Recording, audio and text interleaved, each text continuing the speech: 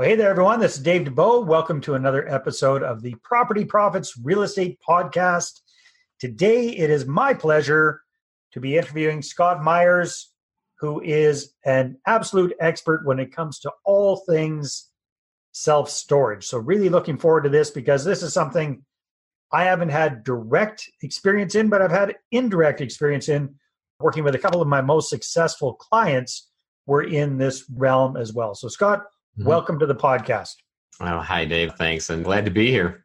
Well, I'm glad to have you here, my friend. So where are you calling in from today? Where's home base for you? Yeah, home is Fishers, Indiana, which is a suburb of Indianapolis, up on the northeast side of Indianapolis. Fantastic. So, Scott, I know you didn't get started in real estate with self-storage. So why don't you tell us a little bit about your background and how you got into this whole crazy thing that's real estate investing and then how that morphed into self-storage.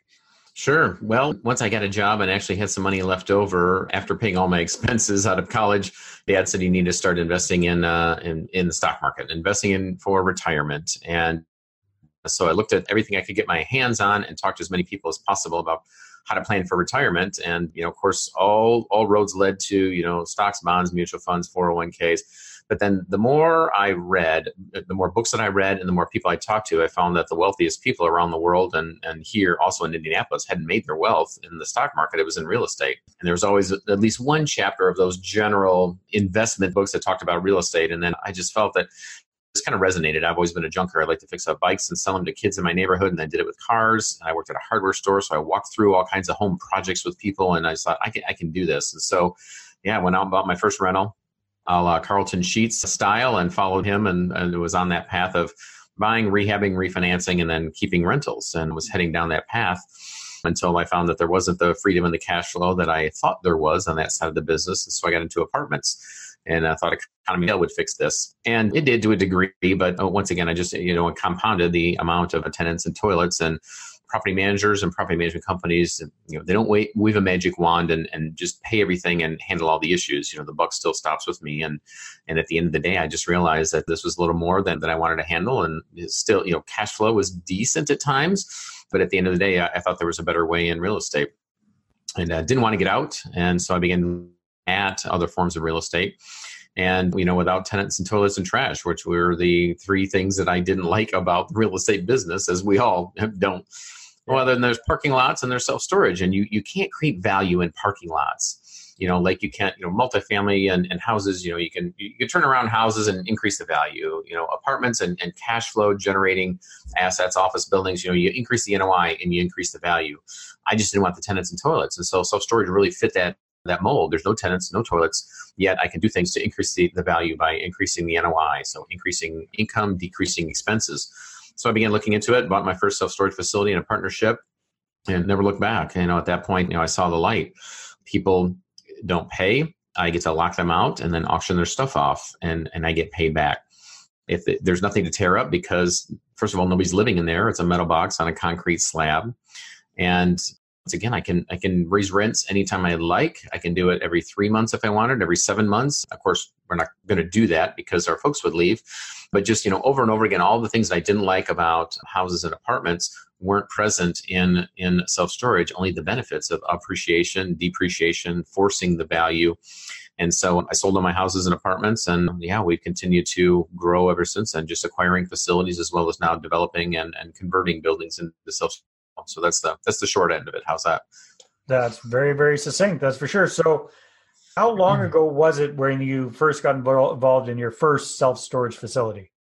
Yeah, 2005 I bought an office building, a big old industrial office building, which we converted about 25,000 square foot into self-storage inside the building and leased that up immediately. And then my first facility that was just completely self-storage, we purchased in 2006. Very, very cool. All right. So besides getting into self-storage sooner, knowing what you know now, what might you have done differently back in the day?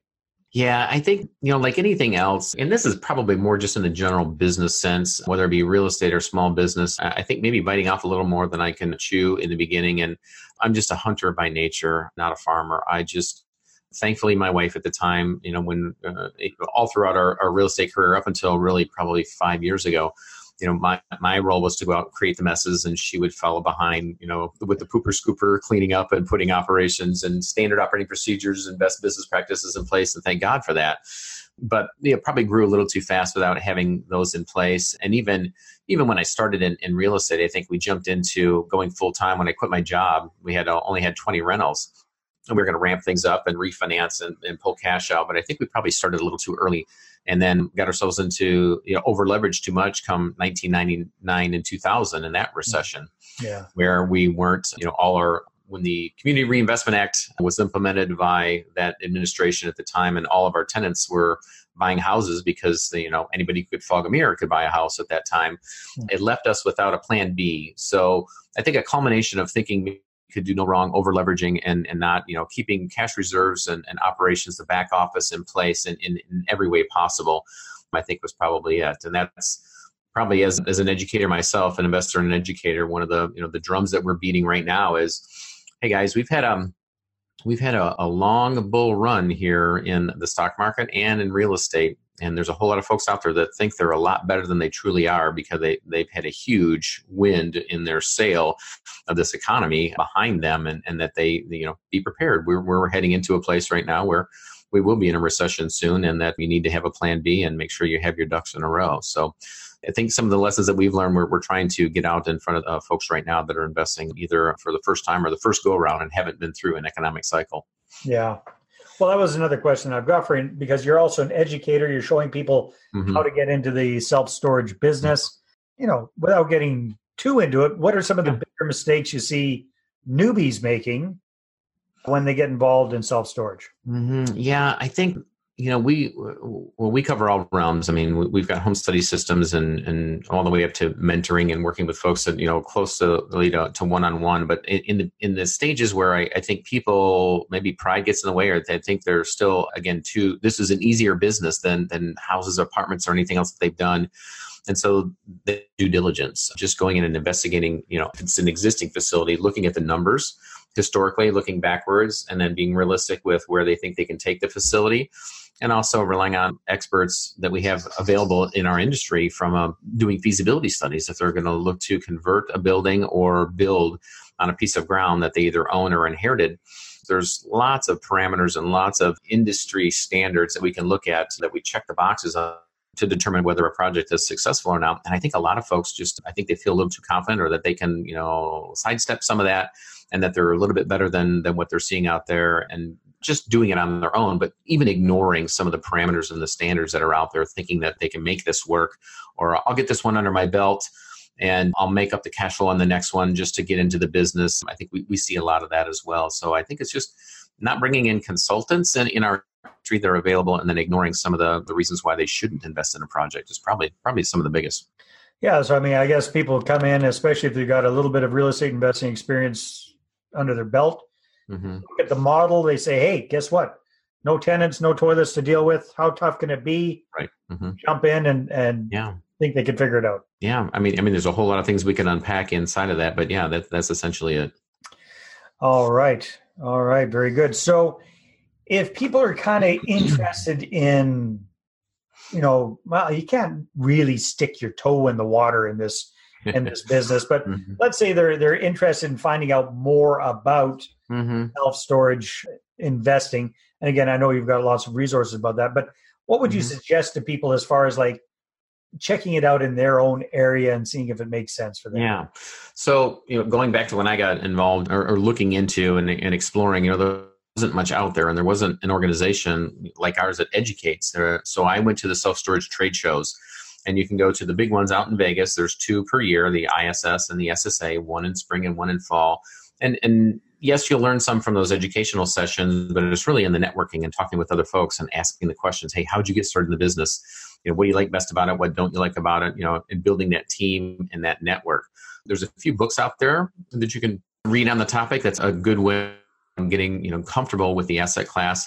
But really, there is a way to dip your toe in. I mean, you're right. Before you sign on the note for a multi-million-dollar facility, it's a little more difficult. But we have passive equity partners that invest in our projects with us. We do syndications and PPMs. And so I'm sure you're used to with your folks as well that invest with you on the passive side. They get to come along for the ride, and they can invest a small amount and then still get the reports and be, on our webinars where we're talking about projects and kind of vicariously, but also as a partial owner, as an equity partner, get to understand the nuances of these projects because they're involved in it, not actively, but, they do get an understanding for what this looks like by going through it that way. So that is one way of doing it. Outside of that, industry trade shows and some books and talking with other folks. And, on the local market level, there are some local self-storage associations statewide as well. So that's another way for people to get plugged in and meet others that are in the industry. Probably, the best ways to do it. Sounds good. Now, you're down in the States. A lot of the folks that are listening to this are up here in Canada. Yeah. Have you worked with clients and students up in Canada as well? Is it fairly similar up here? Yeah, we have. I'll tell you the similarities and the differences. So I have partners that invest in facilities here in the United States that are from Canada. And we also have our silent partners, some equity partners, and folks have come through and gone through our academies, our 3-day live events, and invested both in the U.S. as well as in Canada. So, differences between the two countries in terms of self-storage is the United States is still the massive consumers of the world. And so we like our stuff.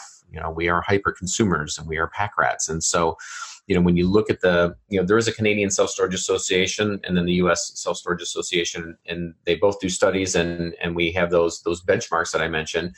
And the amount of self-storage per square foot in a market in the U.S. to reach equilibrium is far higher than it is in Canada, meaning Canadians are still more minimalist, a little more, I guess, like Europeans, if you will, and not the massive consumers like here in the United States. So there aren't as many facilities, there aren't as many units and square footage. However, again, with the booming economy that we've seen here in North America and Canada, there's a lot of facilities being developed.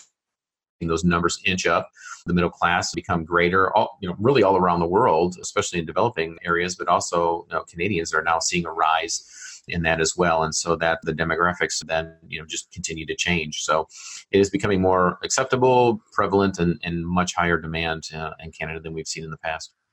Interesting. Very, very interesting. Obviously, you haven't seen my house. We got a lot of junk here. Treasures, Dave, not junk, treasures. Treasures, that's right, which need to be stored. That's right.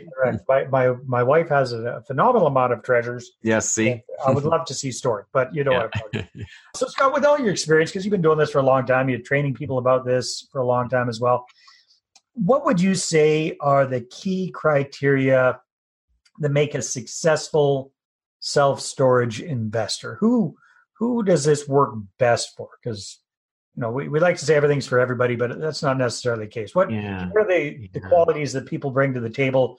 Your most successful students or people? Yeah, I think people that, again, have a general understanding of real estate, if they've got some understanding of commercial real estate, that is certainly helpful.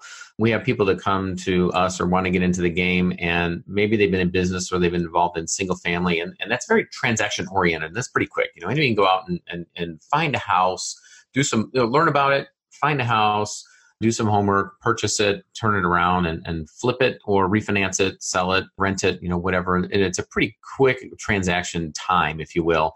Whereas with commercial real estate and self-storage, it takes a little bit more to learn, to understand, how to underwrite it and put a value on it to determine if something is good. And again, you can hire feasibility study consultants and appraisers to help along the way. But on the front end, just to be able to identify opportunities, it's a little more education to know and understand what that looks like. Mm-hmm. But I think patience along the way, and which also leads to my next point, which is, it takes a little longer. I mean, from anybody that's going out from scratch to our students when they, from the get-go, to find a facility that meets their investment criteria, makes sense as a value add opportunity, it may take 6 to 12 months before they, identify and or close on a project. Some folks that are looking for just a turnkey, investment that they don't have to put a lot of work into, you can go out and find one of those and get that thing, up and down in 90 days, 120 days to usually 6 months if you decide to, hit the go button and go for it. But, again, true value add facilities existing, 6 to 12 months before you find one that works. And then the development side, well, you know what that looks like. I mean, if you have a piece of dirt, whether it's entitled or zoned or for storage or not, there's a long process that's involved in that and interviewing contractors, and it could be 18 to 24 months by the time that thing is out of the ground and renting units. So patience all along the way, playing the long game.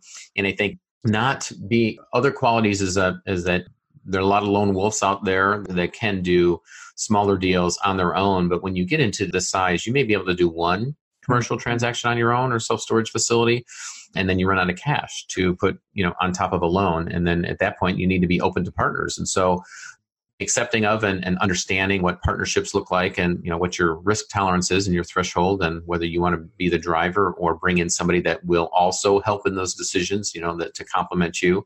And then working with private equity investors that are the true silent money partners, just being prepared to give up a piece of the pie in exchange for growth, because it just won't happen, or it'll happen really, really slowly if you think you're just going to do it all on your own. Yeah. That definitely makes sense. Scott, this has been a lot of fun. I really appreciate it. Time flies when we're having fun.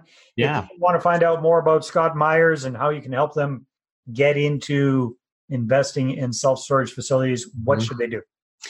Go to selfstorageinvesting.com. It's as simple as that. That's our main website. And lots of free resources to get your feet wet, if you will, without actually jumping in and understanding a little bit about the business. And again, all kinds of tools and resources to help the investor and developer who's looking to embark upon this incredible journey of investing in self-storage.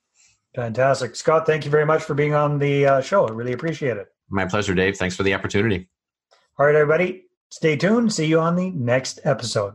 Take care. Well, thanks very much for checking out the Property Profits podcast. If you like what we're doing here, please head on over to iTunes, subscribe, rate us, and leave us a review.